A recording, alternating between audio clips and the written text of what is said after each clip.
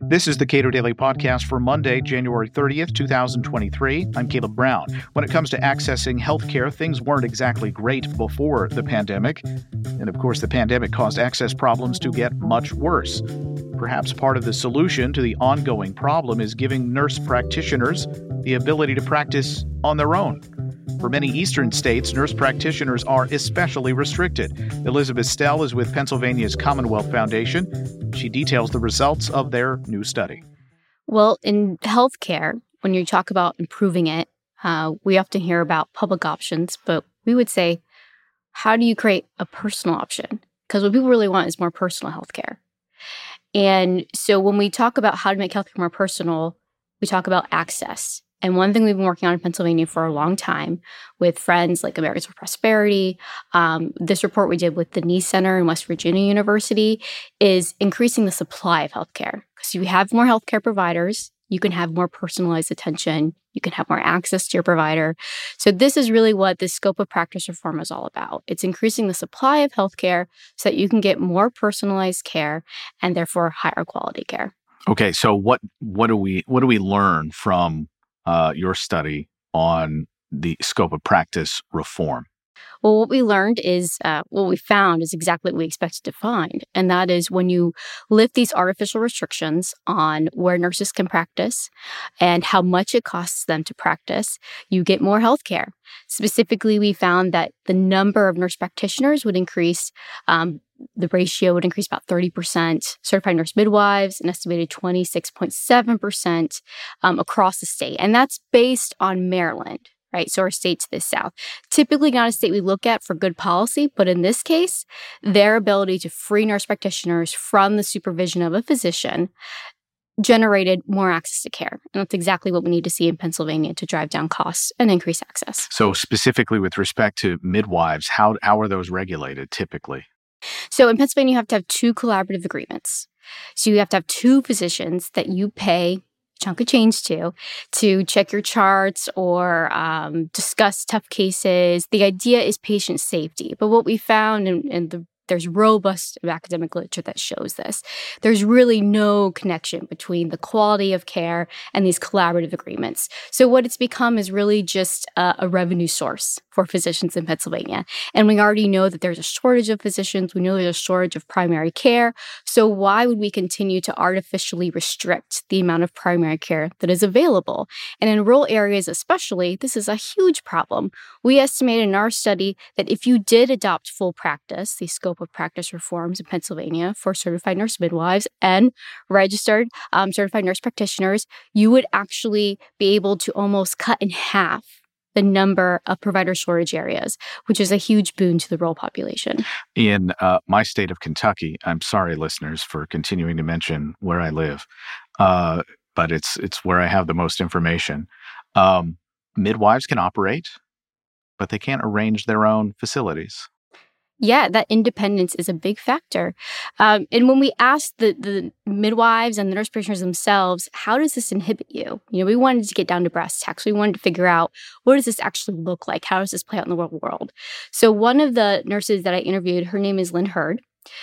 She is focused on serving senior citizens. So what Lynn does, it was working part-time. This was an additional job that she had with physicians in her community to serve just senior citizens. These are individuals that, are in their 80s and their 90s, and they really valued being able to come to Lynn, 10-minute, 15-minute drive versus going to the next town, 20 minutes, 30 minutes.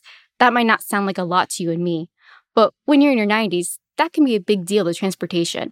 So they really valued having someone in their community that they could go to for their primary healthcare needs.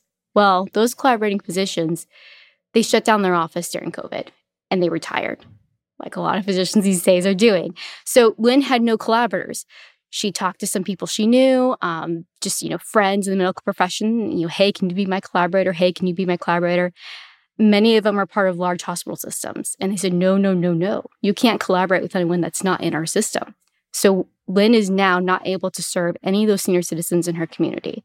And she knows of at least one patient that still 2 years later doesn't have a primary care provider because they don't want to see anybody else. They want to see Lynn, but Lynn can't, do regular checkups. or see if they're, abiding by their medications because of this old state licensing law that is actually harming senior citizens. And the follow-on effects of there, I could imagine, could be pretty substantial as well in terms of if these medical professionals aren't able to operate as freely as you would like.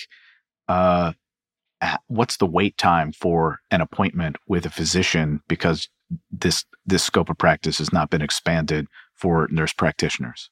It's not just wait times; it's also the amount of time you have with the provider.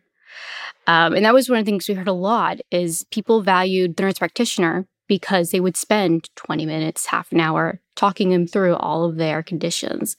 Whereas the physician, if you get the physician, 10, maybe 15 minutes if you're really lucky.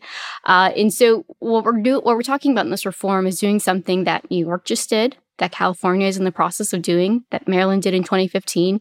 This is not revolutionary. Almost half of the states now give these advanced practitioners the ability to practice independently without these collaborative agreements. But for some reason, Pennsylvania has been a holdout here. And we're working really hard to demonstrate this isn't just about benefiting nurses like Lynn, that have that freedom now, but it's also about expanding access, making it more accessible, making it more personal. And you're going to you're going to head off a lot more chronic conditions when you have easily accessible healthcare throughout the rural areas of the state. So what other states are like Pennsylvania in this regard? So right now we're about half of states, 24, 25, depending on your definition of full practice authority. Most of the states that restrict this are in the Southeast. So you're talking about states like Georgia, Alabama, Mississippi. So this would, given the maps of certificate of need laws in the United States, they are focused in the Southeast. Largely. I mean, Michigan is an exception to the rule. But yes, we're seeing this. But I would note, too, that there's been a lot of movement on this issue over the past 2 years with the pandemic. It was part of the waivers that were given to a lot of states, that they opened up scope of practice for those advanced nurses. And that's the other crazy thing about this. In Pennsylvania, we had a situation where in the West, we had hospitals that were shut down. They could only do emergency procedures. All non-electives were not allowed. And then in Philadelphia, they were overwhelmed with COVID cases. Maybe not as bad as New York City, but it was bad. And we had nurses saying, hey, can I go to Philadelphia and help? I want to help save lives. And they were told no, because you can't get a collaborative agreement arranged in time, which just boggles my mind. Even in the worst health crisis of our generation, we couldn't lift these rules. So, politically, it's tough, but we think this new research will help us make that case that it's time for Pennsylvania to come into the 21st century and make healthcare more accessible and affordable.